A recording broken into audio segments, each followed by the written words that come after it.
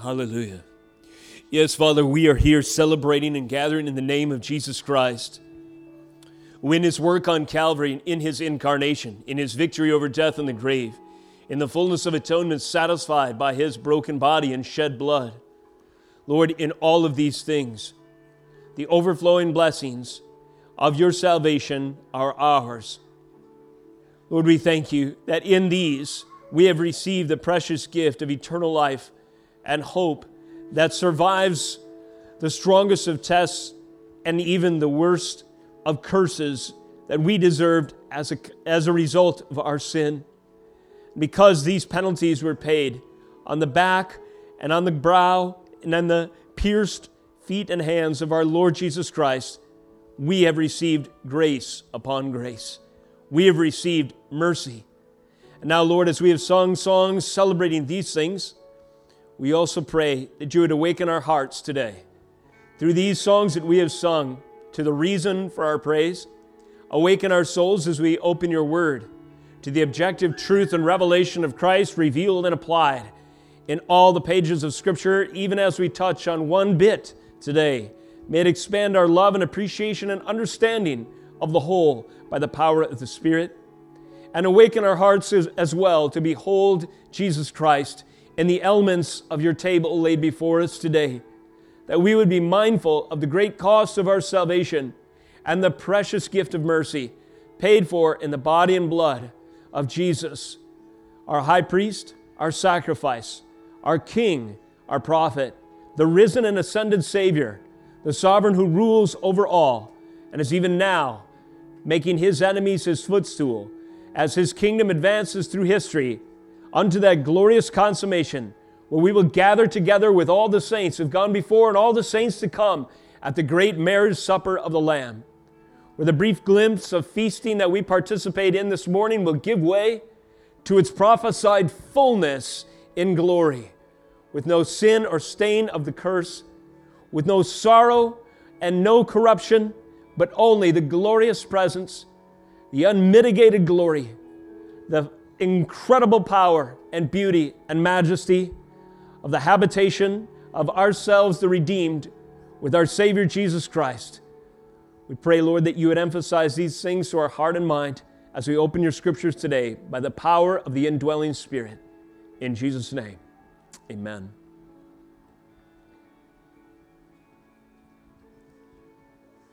Hallelujah. This morning, by the grace of God, we have the incredible privilege of gathering in the name of Jesus to lift up His name, to open His Word, to feast at His table, and then to feast together in the praise of what we have, in praise of Him for what we've received in the blessing of our great salvation. Hallelujah. We also have the glorious privilege of welcoming to the Lord's table recently baptized in our congregation among us. We had a baptism service last month wherein that public ceremony and seal of the covenant was pictured in those who had confessed their faith and turned to Christ, confessed their sins, going under the water, symbolizing their death to the old life and their death in sin, buried in Christ, and then rising again from the water, symbolizing resurrection in Him. And now these glorious pictures of redemption are here further pictured in the second ordinance, if you will, the Lord's table, where Christ's body and blood, represented by the bread and the cup, will be partaken by those who have now partaken by the power of the Spirit in the salvation unto eternal life supplied in Jesus Christ, the Lamb who is slain. Hallelujah. This morning we turn to the Scriptures to center our attention, to ground our faith, to equip the saints, and to convict the lost. We do so in Jude today, 16 through 24. So turn there with me as you're able. The aim of this morning's message is to magnify the mercy of God in light of the fear worthy of Him. Mercy and fear. To magnify the mercy of God in light of the fear worthy of Him. We've been in a little mini-series in the book of Jude comparing two categories. One, the ungodly. Secondly, the holy. And today wraps up this little series within the book of Jude as we conclude with Jude's remarks identifying the ungodly again, and then equipping and exhorting the holy. With that, would you stand out of reverence for the reading of God's Word today? And behold, His holy, inerrant, and infallible Word, Consider the scriptures of Jude 16 through 24 now in your hearing. This is the word of God. These are grumblers, malcontents, following their own sinful desires. They are loudmouth boasters, showing favoritism to gain advantage. But you must remember, beloved, the predictions of the apostles of our Lord Jesus Christ. They said to you, in the last time there will be scoffers, following their own ungodly passions. It is these who cause divisions, worldly people devoid of the Spirit. But you, beloved, build yourselves up in your most holy faith. Pray in the Spirit. Keep yourselves in the love of God, waiting for the mercy of our Lord Jesus Christ that leads to eternal life. And have mercy on those who doubt. Save others by snatching them out of the fire. To others show mercy with fear, hating even the garment stained by the flesh. 24. Now to him who is able to keep you from stumbling and to present you blameless before the presence of his glory with great joy. We'll conclude with the last verse of Jude 25. To the only God, our Savior, through Jesus Christ our Lord, be glory, majesty, dominion, and authority before all time and now and forever. Amen. This is the word of God. You may be seated. If you're a believer in the sound of my voice, I'm certain that your soul resonated with the power of these words. We've covered them on multiple occasions, but they strike powerfully to the heart and soul no matter how many times we revisit. As we consider just these four modifiers or adjectives describing Jesus Christ, glory, majesty, dominion, and authority, does our heart not ring with an amen, as Jude has written here, recognizing the greatness and the power, the majesty and the mercy of our Lord and Savior? The soul who has been transformed, regenerate, indwelt by the Holy Spirit, resonates with the Word of God. He recognizes, according to the fear of the Lord, that the mercy he has received has come at the cost of the shed blood of the second person of the Trinity, Jesus Christ made flesh. Today completes our Jude mini-series, comparing and contrasting descriptions of the godly along the lines of what I just gave you, versus admonitions to the whole of the ungodly, versus admonitions to the holy, according to the description I just gave you, and similar concepts that we see in the text. Verses 16 through 24, if we just made two columns, on the one hand said the ungodly are marked by these things, meanwhile on the other, the holy are called to do the following, we have a way to organize our text, and thus we have approached this text for some weeks now. We're reminded that in so doing, Jude is encouraging the church to oppose and to stand against anything or anyone who would seek to diminish or deny the glory, the majesty, the dominion and authority of Jesus Christ our Lord. And by doing this, we will be obedient to the call that he gives us in verse 3. He finds it necessary to write to us, the church today as it was then, to contend for the faith that was once for all delivered to the saints. How do we contend for the faith? Well, we recognize what is ungodly, and we take the admonitions, the instructions to the holy seriously. And in doing this, we are better equipped to recognize the errors and those who would seek to twist and undermine the Scriptures, to distract and to separate the flock, and to inculcate the true teaching and understanding of God's Word with heresy. The kingdom of God is advancing, saints. It has been advancing since day one. From our vantage point in church history, we are witnessing 2,000 years of the sufficiency of Jude's words and the rest of Scripture to guide and guard the church. There has been a remnant worshiping Jesus Christ, as we do by His grace alone today, for 2,000 plus years after these words were written. This proves that these words are sufficient. Just 25 verses, and of course their companion text in all the New Testament, to equip the church in spite of her enemies. The borders of the kingdom of God are constantly assailed this side of glory by those who would seek to undermine the faith. But the Word of God is stronger still. The Word of God is stronger still. And the Word of God needs no modification, no adjustment, no updates, no adding and subtracting, no alteration. No, the Word of God stands powerfully as a two-edged sharp sword, piercing asunder on its own merits on its own foundations forever, without end, and for all time. For this study, we've organized Jude's closing instructions in the 2 columns I mentioned before. Who are the ungodly? They are the grumblers, the malcontents. They follow their own sinful desires. They are loudmouth boasters. They show favoritism to gain advantage. They're scoffers. They follow ungodly passions. They cause divisions. They are worldly people. And today, in particular, we consider that the ungodly are devoid of the Spirit and they're stumblers. While on the other hand, Jude informs the holy to pursue the following. Remember the predictions of the apostles, he has said. He calls us beloved. He exhorts us to build up our most holy faith, to pray in the Spirit, to keep ourselves in the love of God, to wait for the mercy of the Lord Jesus Christ, to have mercy on those who doubt, to save others by snatching them out of the fire. And then on this column, today in particular, we are called to show mercy with fear, and secondly, to hate even the garments stained by the flesh. So with that, I'll give you a heading and 2 major points. Jude emphasizes distinctions between the following. Point 1, people devoid of the Spirit versus those who show mercy with fear. And second major point, those who stumble versus those who hate even the garments stained by the flesh. Our outline is very simple. Underneath this, as has been our pattern for this mini-series, we'll simply ask the question accordingly, what do people devoid of the Spirit look like, according to Jude and companion texts in Scripture? What does showing mercy with fear look like? What do those who stumble look like, or stumbling look like? And what do those who hate the garments stained by the flesh look like, or what does this look like? So first of all, people devoid of the Spirit versus those who show mercy with fear. Jude draws a distinction, or he highlights differences between the two.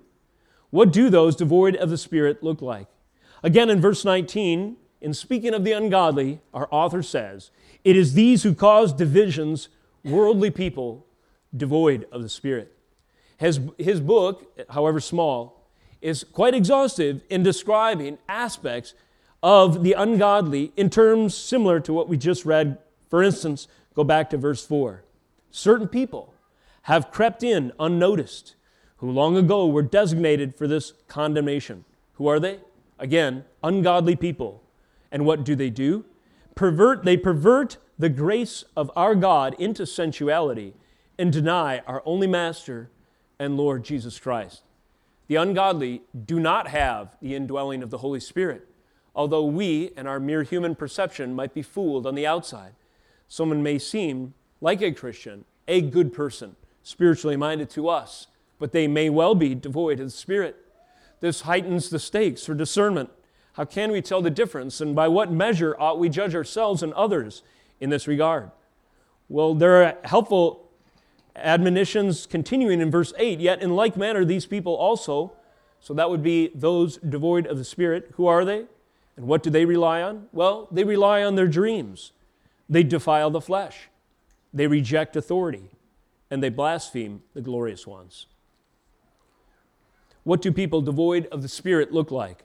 Summarizing and applying Jude's words, there are those who trust their intuition or their human perception rather than basing their thoughts, their actions, their worldview on the revelation of the Lord. This is one application drawn from the text, intuition versus revelation.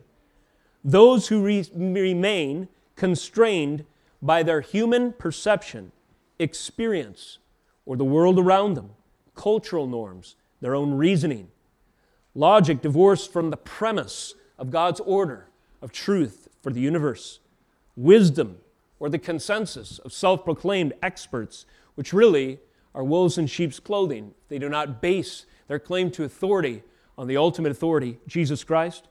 Those who remain constrained by these kinds of influence and therefore do not measure up to the standard of truth and God's Scripture, these are those who show marks of being devoid of the Holy Spirit. These comprise these things we mentioned before, like cultural norms, reasoning, wisdom, consensus, perception, experience. These comprise the frame of reference, the ultimate authority, and the ethical standard for the unbeliever, for the unregenerate, for those devoid of the Holy Spirit. By contrast, when one is born again, we celebrated the regenerating power of the Holy Spirit. We celebrated the born-again status of new believers at our recent baptism. What is one thing that fundamentally changes when we are filled with the Spirit and dwelt by the Spirit? Changed, or as the Bible says, Jesus himself in John 3, born again. When one is born again, an essential evidence of this heart transformation and the indwelling or the presence of the Holy Spirit is a submission to the authority of God's Word as superior to our subjective or personal ideas or notions. Paul, he does as well, but Jude writes with authority, and he refers to an authority. He has encouraged us, he says, "Beloved, remember, you must remember, the predictions of the apostles of our Lord Jesus Christ." This is the authority to which Jude points. The apostles of Jesus Christ were anointed. That is, they were commissioned, they were given a special job, and they're also given the ability to proclaim and apply the truth of the gospel. That is why the words of Paul, the most comprehensive, arguably, of those who expounded on the nature of salvation, must be heeded and must be considered the authority for our understanding of the truth. This is why Jude, in his book, bears weight and authority, equipping us and preparing us to recognize the difference between the ungodly and the holy. People who are filled with the Holy Spirit recognize this. They have a standard of authority in the Word of God. People devoid of the Spirit continue with their best ideas, their personal experience, the notions of those around them, the latest thing that tends to oppress them at any given time. There are telltale signs of people devoid of the Spirit. Throughout the text, we've noted a few of them. The description is generalized towards the end, but it is specific all the way through. What are telltale signs of those devoid of the Spirit? Well, they are those who are susceptible to and often deceived by thinking along the lines of Cain, Balaam's error, or Korah's rebellion. We've mentioned this before. 3 expressions of rebellion. Cain, a law unto himself. Balaam, smuggling in paganism and sin as a way, as leverage to manipulate. Korah, declaring independence, autonomy from God's appointed authority. Of course, these in different illustrations are described by Jude as waterless clouds, fruitless trees, wild waves, wandering stars. It strikes me by way of application that in judging fruit of those devoid of the Spirit, sometimes it takes some time. It is good to remain, with the judge, or it's good to practice the judgment of charity. That is to give somebody the benefit of the doubt, to not be a hyper-skeptic or cynical about anyone's claim to Christianity or things of that nature. But on the other side, we need to balance that with sound discernment. And as we pray and consider that the Lord is the foundation and His Word for all things, and give our experience with individuals and ideas some time, and as we're vigilant along these lines, God will equip us through His Word and Spirit applying it to recognize those waterless clouds. They hang around, but ultimately they're like trees twice dead, producing no fruit. Or wild waves, those who are not rooted and grounded in much of anything. A wave appears to have a direction, but it can change with any little wind. So as we see ideas and people changing with every little wind and influence in the culture of the world around us, we can recognize that these are not grounded, but are likely wandering stars. We can exhort and encourage them to return to books like Jude and find their grounding in the Holy Spirit and what He has revealed in His Scriptures. These are telltale signs of those devoid of the Spirit. Turn with me to Romans chapter 8. Paul expounds this distinction between the things of the Spirit and the things of the flesh in great detail in his epistle to the Romans. And this is one of those highlightable portions. And he helps us in this regard with verses 12 through 17. So then, brothers, we are debtors, not to the flesh, to live according to the flesh. If you live according to the flesh, you will die. But if by the Spirit you put to death the deeds of the body, you will live. So do you notice here? You can keep those columns going. Those who are holy or have the indwelling of the Spirit, what evidence of His presence might you find? They put to death the deeds of the body. They're at war with their carnal nature and desires. They take a stand against those things instead of looking for ways to justify them or indulge them of the flesh and the old man of sinfulness, the world, the lust of the eyes, the lust of the flesh, and the boastful pride of life. He goes on. For all, 14, who are led by the Spirit of God are sons of God. For you did not receive the spirit of slavery to fall back into fear, but you have received the spirit of adoption as sons, by whom we cry, Abba, Father. Here, Paul is speaking to identity. Those who are filled with the Spirit, not devoid of the Spirit, find their identity firmly in their relationship to the Almighty. They remember the moment, young people, remember your moment when you were baptized. And they know at that day was symbolized in my experience that I've received a new name, a new identity, a new family, a new relationship with the Lord. And therefore, I do not have to be a slave to, deceived by, or blown about by every wind of culture that is in a horrible identity crisis, so much so that they consider permanent and irreparable solutions for it today. One thinks of the sexual revolution we're going through right now, and this obsession with gender and identity and sexuality and so forth, and different groups that rally for their cause, and the so-called civil rights movement of our day, which basically proceeds on this axiom, as far as I can tell. We have an obligation to champion the cause of any marginalized group, absolute morality notwithstanding. We have an obligation to champion the cause of any marginalized group, absolute morality notwithstanding. That is a recipe, that is a license to bring in all kinds of perversion and then make it a virtue to celebrate it. Why are we living in days like this? It's because that last part of the clause, absolute morality, has been disregarded for the preferences and personal inclinations and the experience of the sovereignty of the self, the lordship of the flesh. But those, and that is a mark of those devoid of the Spirit, but those who have the Spirit of God, they know where their identity is. They've been adopted by grace and by mercy, according to the work of Jesus Christ. And they, in this adoption, have received the Spirit, and this Spirit's indwelling now causes them to cry out, the Father, the Heavenly Father, is my Father. Abba, personal. He's my dad, if you will. The Spirit Himself bears witness with our spirit that we are children of God, Paul says, and if children, then heirs. Heirs. Those who receive a greater promise and a fullness of treasure and the estate of glory, fellow heirs with Jesus Christ. This is the hope of riches, the hope of the future, and is the identity. It answers who I am and what I receive. The gospel provides the answer. Who I am, an adopted son, by the mercy of Jesus Christ, to the perfect Heavenly Father, by virtue of the gospel. What will I receive?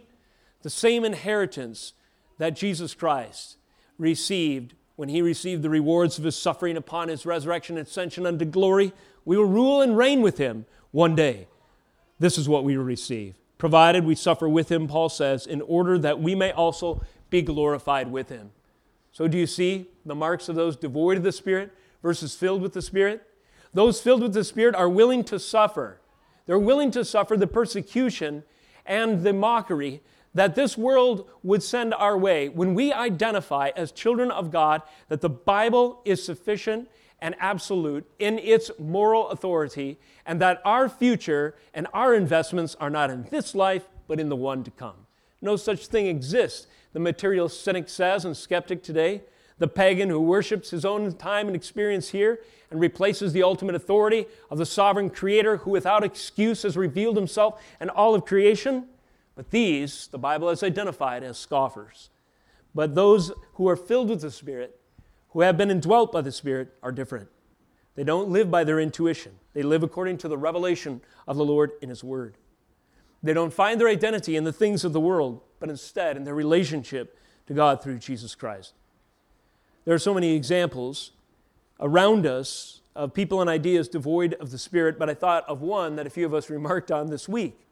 There is, as far as I can tell, in a apostate congregation here in our community who had a sign up this last week that said something along the lines, spiritual or religious, all are welcome here.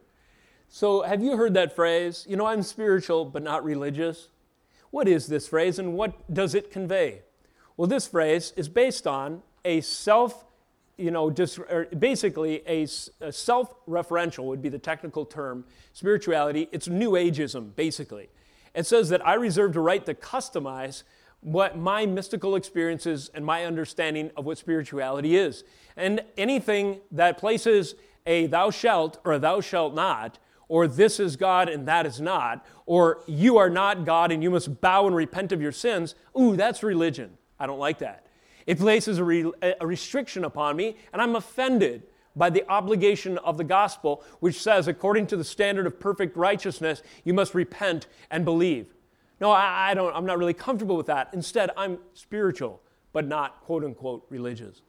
This is the mark of those devoid of the Spirit, because the Spirit will never contravene His Word. But instead, the Word is the things of the Spirit, if you will, revealed to us. And so we have an objective standard to measure our own souls and false ideas like the one I just said, and that therefore to never put them up on a church sign, but instead to put up the Word of God is a lamp unto my feet and a light unto my path. Something like that. So, if anyone wants to go on a guerrilla campaign and swap out the letters on the sign, I'm not telling you to do that, but I also won't report you to the authorities. All right.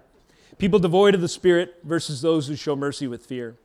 On the other hand, what does showing mercy with fear look like?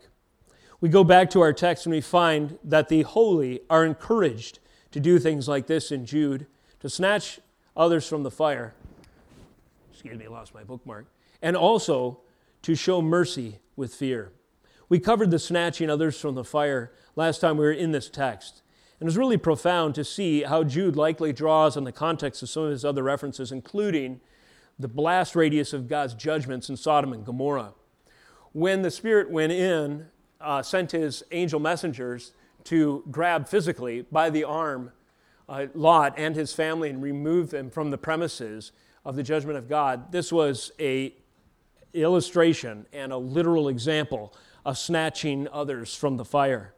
Of course, the spiritual example of refusing to be snatched by the fire is pictured by Lot's wife. She was physically removed, but her heart remained in Sodom.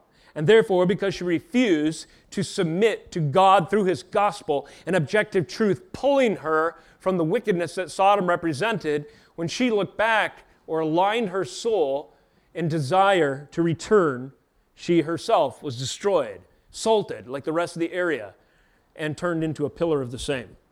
So we are those, who are we then? Are we Lot's wife? Or are we those who are called to go in and to reach the lost, even our children, parents within our home, to snatch them from the fire and to pray that they would submit to the objective authority of God's Word applied through our parenting, or to share the gospel with the unbeliever? Of course, that is what we are called to do. Furthermore, we are to show mercy with fear, hating even the garment stained by the flesh. So, what does showing mercy with fear look like, we might ask? Let me give you a technical phrase and then we'll expound. Showing mercy with fear, in part, recognizes the covenantal preconditions of mercy. So mercy is not granted arbitrarily or on a whim. It's not something in a bubblegum machine that you can go up and put a quarter of your works in or a quarter of anything in, turn the handle, and out comes God's mercy. This is not a view of mercy. No, mercy with fear recognizes that mercy is available only when the conditions of covenant are met. There must be judgment and justice for sin. There must be the death, which is the wages of sin, paid in order for God to be just. There's a threefold reference to mercy in our text. Mercy is a theme for Jude. He says, we are those waiting for the mercy of our Lord Jesus Christ that leads to eternal life. He says, we have mercy on those who doubt. But he also qualifies these by saying, we are to show others mercy with fear. So recognizing the covenantal preconditions, the cost of mercy, allows us to rejoice in what God has saved us from and to proclaim salvation to others without taking cheaply or disregarding the cost of mercy and grace. Mercy and grace must never be considered apart from fear and reverence. What is the condition of mercy? Well, the answer is spread before us in the elements of the Lord's table today. What was the covenantal precondition? What was the necessary cost for us to receive mercy? It was the slaughter of the perfectly innocent, God-made flesh, second person of the Trinity, Jesus Christ, fully God and fully man. When His body was broken, and his blood was shed. At the Lord's table, we remind our souls that in the fear of God, that the mercy that has been shed abroad in our hearts and that is new every morning has come at this eternal and excruciating cost. I hope we never grow tired of hearing this reminder, and I hope we never grow too familiar with returning to the Lord's table. The atoning death of a perfectly righteous substitute in our place was necessary for us to be forgiven. The promise and the hope of mercy should never be offered to others or presumed for ourselves without realizing its gospel requirements, its gospel conditions. At this point, we could hasten to draw a distinction between common grace. God has mercy and grace in a common sense, in a common way upon the world, in an ordinary way. That is to say that God's mercy has spared us judgment even in this nation, though we woefully deserve it. But that mercy too comes at a great cost, and that mercy is different than particular mercy or particular grace. We must remember that just because God has been patient with America, though she deserves Sodom-like destruction, it does not mean that that mercy will be extended indefinitely to the individual when he one day stands before the judgment seat of the Almighty. We get a false sense of security if we forget that there is a heaven to gain and a hell to shun and a day of judgment appointed for all men. When it comes to our particular accountability, common grace does not save. It just, in God's mercy, allows us the opportunity for one more breath to turn to Him, to repent of our sin, and to embrace the preconditions of mercy. So let us do so if we have not turned to Him yet, and let us offer that to others and preach the gospel clearly if they have not turned to Him yet. And when we do this, what are we doing? We're grabbing the wrist of the unbeliever. We're snatching them from the fire. Whether or not they submit to the Lord and to His Word is a matter of their own souls, and again, the indwelling of the Spirit based upon their regeneration. Nevertheless, we are those who are to show mercy with fear and to not take lightly the conditions of the covenant. It's available only at the immeasurable cost of Christ's blood. By the way, and by way of application, this makes Christianity absolutely different, fundamentally from other religions. Just to mention two, Islam and Catholicism. On Islam, the concept of the sovereign, Allah, forgives, quote unquote, but He does so without reference to atonement. Jesus did not die. The Muslim finds that an offensive statement. No, instead, yes, Allah grants mercy, grants forgiveness, but He does not do so with reference to a substitutionary atonement. Well, we hasten to see the problem, don't we, in light of our text and the teaching of Scripture? This quote-unquote mercy thus renders this concept of God unjust. And God is perfectly just. And therefore, Allah, in the Islamic conception, is an idol. Any congruous merit of the sinner, seek an assurance based upon their works, at least in part, again, is insufficient to satisfy the just demands of a perfect God. And therefore, on the Roman Catholicism conception of congruous grace, which means that we can contribute to the grace of God in part through our meritorious works, which go into a treasury that's accessible then or on our behalf, and is credited to our account, or if we need a little extra, prayers to the saints can be, and upon their hearing them and dispensing accordingly, extra grace, supermeritorious grace can be extended to those who pray to the saints and so forth. This again is a false religion. Why? Because it bases mercy not in fear, but on something lesser, something we can accomplish, something we can contribute to. And the answer is the perfect justice of a holy God can never be satisfied with a cheap price. And our works are filthy rags. They're garments stained by the flesh. They are a cheap price, and they could never satisfy the demands of a holy and perfect sovereign God, because until God changes our hearts, they're always tainted by the corruption and the fall and the blood poisoning of sin. So therefore, We are not to be like this and embrace and entertain these kinds of ideas, but recognize, according to Jude, we are those who are to show mercy with fear. And what does that fear look like? It looks like recognizing the true cost of mercy comes at the shed blood of Jesus Christ alone. And we can never measure up to that standard, in part to contribute, and that standard is non-negotiable. It's either paid by Jesus on our behalf or by our own eternal destruction in hell. Finally, what does showing mercy with fear look like? It looks like, furthermore, taking sin seriously. Mercy is treated as license only when one does not fear the Lord. Mercy is treated as license, permission to sin, or a get-out-of-sin-free card, only when one does not fear the Lord. Is this sin forgivable? Well, the answer is yes, but we are to look to the cross. As I said before, the excruciating suffering of Jesus Christ is required for true repentance and worship. Think of that picture in the Old Covenant that was fulfilled when Jesus Christ was lifted up on the cruel cross in the wilderness, so to speak. Numbers 21, 5 through 9, the people, according to the way of Korah, again, rejected the authority of God through his mediating servant, appointed prophet Moses, rebelling, and so God sent fiery serpents to destroy them. And as the venom from the fangs of those sovereignly ordered snakes sunk into the arms of the rebels, one by one, they dropped like flies to the tune of thousands. This plague and pandemic of poisonous serpents was destroying the enemies of God. They cried out, "Save us," in God's mercy and in his patience before they all died as they well deserved. An instrument picturing atonement was commissioned by God and then erected by Moses. And a bronze serpent was placed on a pole, and all who looked to that fiery bronze serpent were spared from the venom of those agents of God's justice, the poisonous adder, the poisonous viper, snake, whatever they were. Herein is a picture of one who must be made a curse for us.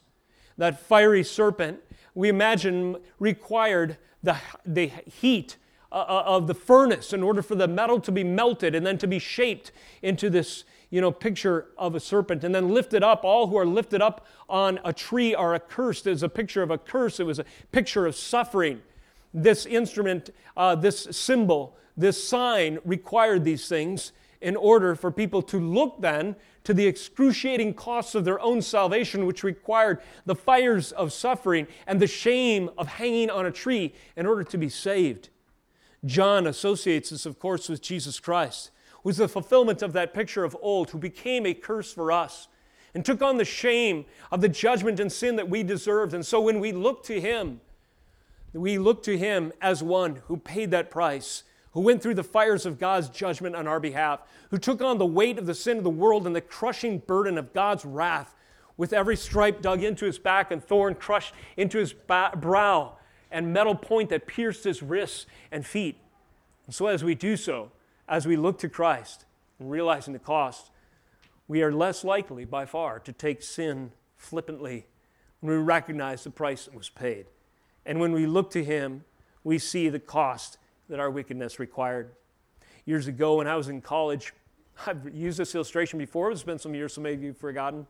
We went to this place called a hell house. And basically, it was like, it's hard to describe. It was sort of like a Halloween-themed gospel presentation.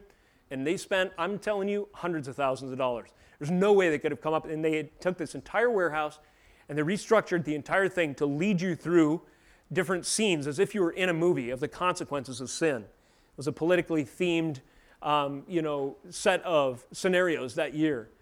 And as we worked through this hell house and the debauchery of man's wickedness, and which was displayed before us, became more and more apparent, it did produce that effect of, wow, the human heart really is disgusting. As you get further and further through this maze, you come to a point where Jesus Christ is pictured by this guy in a full bodysuit of torn flesh, and you cannot tell that this guy is not literally bleeding. And there's a guy spattered with blood with a shirt like this rolled up and a whip in his hands, and he's literally whipping this guy with this rubber skin suit on. Hard. And he comes over and gets in our face, our small group through this tour, and says, "You whip him, you whip him."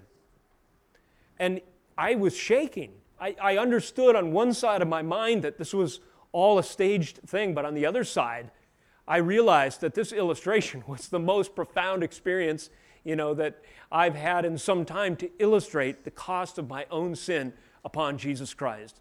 And it helped to personalize what he did for me, that my sin whipped his back, so to speak.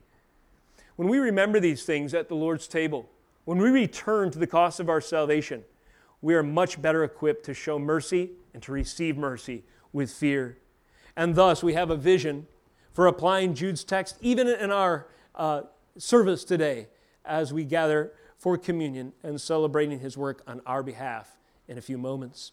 Second major point, and more briefly today, Jude draws a contrast between those who stumble and those who hate even the garment stained by the flesh. We might ask this question, what do those who stumble look like? Or what is evidence of stumbling? What is stumbling? Verse 24, I draw this description of the ungodly from a passing reference as Jude goes into his doxology. He says, now to him who is able to keep you from stumbling and to present you blameless before the presence of his glory with great joy. What does stumbling look like? Well, Jude, we see, draws, as he has said, upon the apostles and their authority. And it seems that 2 Peter is one of those primary examples. In 2 Peter chapter 1, there is a prescription for those who will stand strong.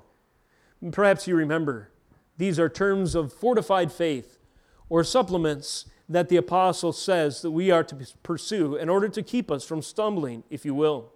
It says 2 Peter 1:5, for this very reason make every effort to supplement your faith with virtue, virtue with knowledge, knowledge with self-control, self-control with steadfastness. He goes on, godliness, brotherly affection, and love.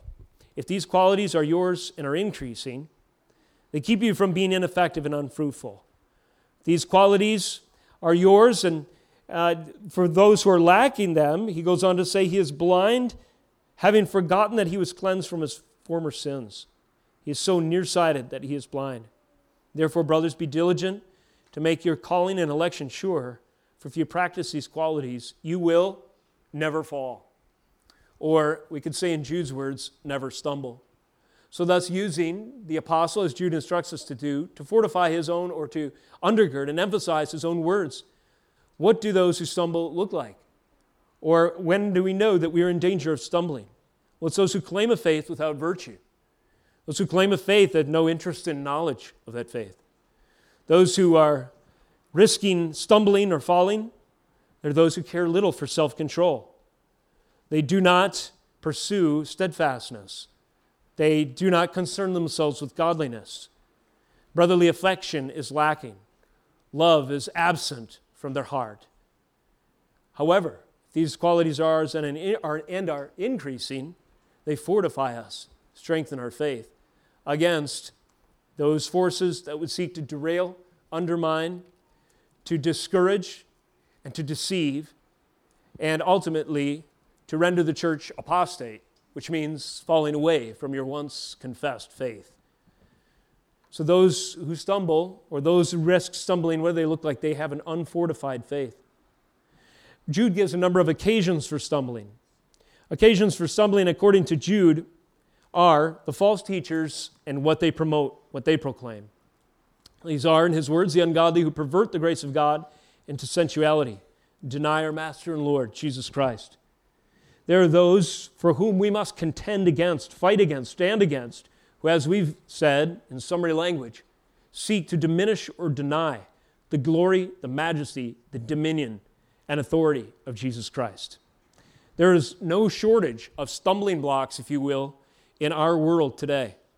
I was thinking about this, and I made kind of a list, and I'll probably spare you of that. It's kind of hard to identify them all, but I thought, what is a common theme that one might discern against stumbling blocks, occasions for stumbling, false teachings that are as prevalent today as they probably were in the days of Jude?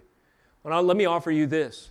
Anytime there is a theology or a teaching that is an application or a preference looking for a theology, that is a red flag. Let me explain. There's people who do not want to speak with authority that God condemns homosexuality. Why? Because as I said before, this culture celebrates a virtue, the cause of the marginalized, and those who have sexual identities outside of the quote-unquote traditional norm are to be celebrated and advanced, and civil rights demands that we give them all the privileges and all the affirmation of any other human sexual relationship. Well, this puts immense pressure on gospel proclaimers, does it not? It would be a much easier way to grow your church and a much less challenging call if I never really had to touch that issue as a minister. I wonder if there's any theologies, quote unquote, that might give me kind of cause to do so. And so I kind of come up with a scheme. Well, there really are two kingdoms. You might be familiar with this term. On the one hand, there's the kingdom of the world, and that's really distinct from the kingdom of the church. I'm going to reserve my preaching to the things that refer to the kingdom of the church, and I'm going to arbitrarily assign the civil, affirmation of marriage in society to that other kingdom, and therefore not touch the issue. Do you see? What I've illustrated in this is an application looking for a theology. It's a false teaching that just serves as a smokescreen and an excuse to avoid responsibility, to shirk an obligation, to indulge the flesh, or to entertain whatever's popular, whatever the pressure of the society might be placing on us today. And that's just one example. It's a prominent one, but there are many others. I'll give you one more. Recently, there was this sort of tempest in a teapot within the Reformed community, my tribe, right? And they were challenging, technical language, sorry for the nerdiness, eternal functional subordinationism. And so there's this whole movement within some obscure, kind of message boards online pushing back against the notion that Jesus is in any way eternally subject or underneath the Father, and sparing you the details of the theological nuances. What I sensed underneath this is that the real issue at stake was there are those within the church who are saying that God has ordered human relationships in a complementarian way. There are unique callings and duties, though equal in value, they're particular in call for a husband and wife, both in serving in the church and in their marriage. And people who stood upon this complementarianism would refer sometimes to the Trinity. You even see this eternal, functional subordinationism, if you will, this deference, this hierarchy of authority within the Trinity itself. Well, what I discerned in digging into this was that this was basically an application looking for a theology. The real problem was that people were influenced by modern egalitarian feminism ideas that really found offensive the categories of Scripture which assign particular calls, duties, and roles when it comes to authority within the church or roles within the home and so forth. And so they were looking for the opportunity to blur some of those lines, and thus they were entertaining these things. Now, I give you those two examples, and I want to hasten to say they are my conclusions based on my best attempts to apply the Word of God and to discern. But I just give that to you because I could have missed something and I can be wrong. However, the Word of God is always correct. But what I've illustrated to you is that you have a duty to do the same. When you hear a quote-unquote new improved idea, or there's a popular book selling around the periphery and it's breaking all the records, within the Christian bookstore, The Shack comes to mind in recent years, some years ago. I remember opening that up, like, oh, this guy's getting a vision of God out in this cabin in the woods, time to get out the notes, because I knew, based upon his vision, he would be implying something, or stating directly, of God's nature and character. And as you read, sure enough, you found that his preferences and what he thought and assumed God was like, rather than what the Scripture said, really governed this piece of throw it in the trash, worthy fiction. And so anyway, that's another example. But this is what Jude would have us do. Take the eternal, immovable, fixed points of reference in the Word of God, and then recognize, if I follow this, it could lead to stumbling. Or if I follow that, it could really seriously cause me problems and the church down the road if we apply it consistently. What do those, last point this morning, those who stumble versus those who hate even the garment stained by the flesh. We've covered what do those who stumble look like, or what are some stumbling influences. I'd like to conclude this message by emphasizing this. The holy are those who hate garments stained by the flesh. What does this look like? I'm debating whether there's time to turn there. I guess probably not. But would you, in your study this week, turn to Zechariah chapter 3? That entire chapter, just 10 verses as I recall, has two pictures in prophetic form. The one describes Israel as a brand plucked from the fire. Recalling Jude's words, save others by snatching them out of the fire. The second is a picture of Joshua the priest who has filthy garments and trades them for pure raiment. What do those who hate the garments stained by the flesh look like? They look like that priestly vision in Zechariah that Jude no doubt has in mind. In this passage of Scripture, the spiritual condition of the people is represented by that priest figure. The spiritual condition of the people was sinful, wretched, and depraved, i.e., the stained and corrupted garments. But there was one day, on that day of atonement prophesied in that passage, and on that day, as we said before, the conditions of atonement satisfied and fulfilled, those dirty robes were exchanged for the white and pure raiment. So who are those who hate even the garment stained by the flesh? They're those who have realized, like Joshua the high priest typologically, that we were once wretched, lepers, decrepit, depraved, corrupt, and that the disease-ridden garments of our sin rendered us outside of the camp of God's people. You know, the left today, or people who celebrate virtues, of their own design rather than the Scriptures, kind of that so-called civil rights religion that I referred to before, they look at the Old Testament and think, oh, what a horrible, corrupt system where the leper has to be held outside of the camp. That was a picture, by the way, a picture of the wickedness of the human heart that renders us outside of the camp. Otherwise, the disease of our sin will be transferred to others and will corrupt the whole. And this disease, without an atonement, without a sufficient Savior, could corrupt everyone and had to be dealt with in extreme kinds of ways. There was a Savior who was born one day who was not touched by the corruption of sin, and the radioactivity of the wickedness of sin did not apply to him. In fact, the situation was reversed. Did you ever notice in Jesus' ministry, it wasn't that when he touched a diseased or dead thing, he was corrupted, quite the opposite. When he touched the diseased or the dead, they rose from the dead, they were instantly healed. This is why, because Jesus Christ was a sufficient payment, he came, and his ministry was, if you will, that day of atonement, and that moment when the satisfaction of the conditions of atonement came, when he hung on Calvary. This was the key for the wickedness, the corruption of the sin-stained garments to be exchanged for the white robes of raiment. So what do those who hate garments stained by the flesh look like? They look like sincere guests at the Lord's table. Remember the parable, Matthew 22? That white raiment, that robes of righteousness, love them, embrace them, wear them, be proud of Christ, boast in Him, love His word, love His purity. In Revelation chapter 7, this was our verse this morning, our worship text, and it describes the kind of clothing that I'm talking about. After this I looked, John says, and behold, a great multitude, and no one could number, from every nation, from all tribes, peoples, and languages, standing before the throne and before the Lamb, clothed in white robes with palm branches in their hands, and crying out with a loud voice, Salvation belongs to our God who sits on the throne and to the Lamb. And all the angels were standing around the throne and around the elders and the four living creatures. They fell on their faces before the throne and worshiped God, saying, Amen.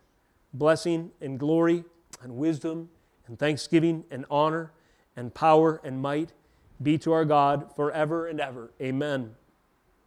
Then one of the elders addressed me, saying, Who are these clothed in white robes, and from where have they come? I said, Sir, you know. And he said to me, These are the ones coming out of the great tribulation. They have washed their robes and made them white in the blood of the Lamb. If we love our whitewashed robes, the blood of due to the cleansing power of the blood of the Lamb, then we will, conversely, on the same hand, we will hate the robes or the garments stained by the flesh. Ask yourself, as you approach the Lord's table, things that you've indulged, that you've embraced, that you've entertained in your soul or pursued in your life. Is this a garment stained by the flesh? Is this a garment marked more by sin than by my salvation? When I stand before the Lord, what will I be clothed in? The righteousness of Jesus Christ, paid for by the cleansing power of His blood. Today, as we come to the Lord's table, we have much to be thankful for and much to consider. Remember that the robes that rendered you presentable before the Lord of glory came at the cost of the elements of this meal pictured before you today. As a worship team returns to the front, we will, in a moment, open up the table for those who are believers. Let us transition in prayer. Father, we thank you for this opportunity we have to recognize the foundation of our hope and to do it in several ways. We have sung praises to you for saving us. We've heard your word proclaimed so far as it's been rightly divided from the Scriptures. And now before us in these elements, Lord, we are partaking in a ceremony that reminds us the cost of our salvation. Impress these things on our souls that we might be changed into the image of Christ our Lord more this week as a result, from glory to glory, even by that indwelling Spirit of God. In Jesus' name we pray. Amen.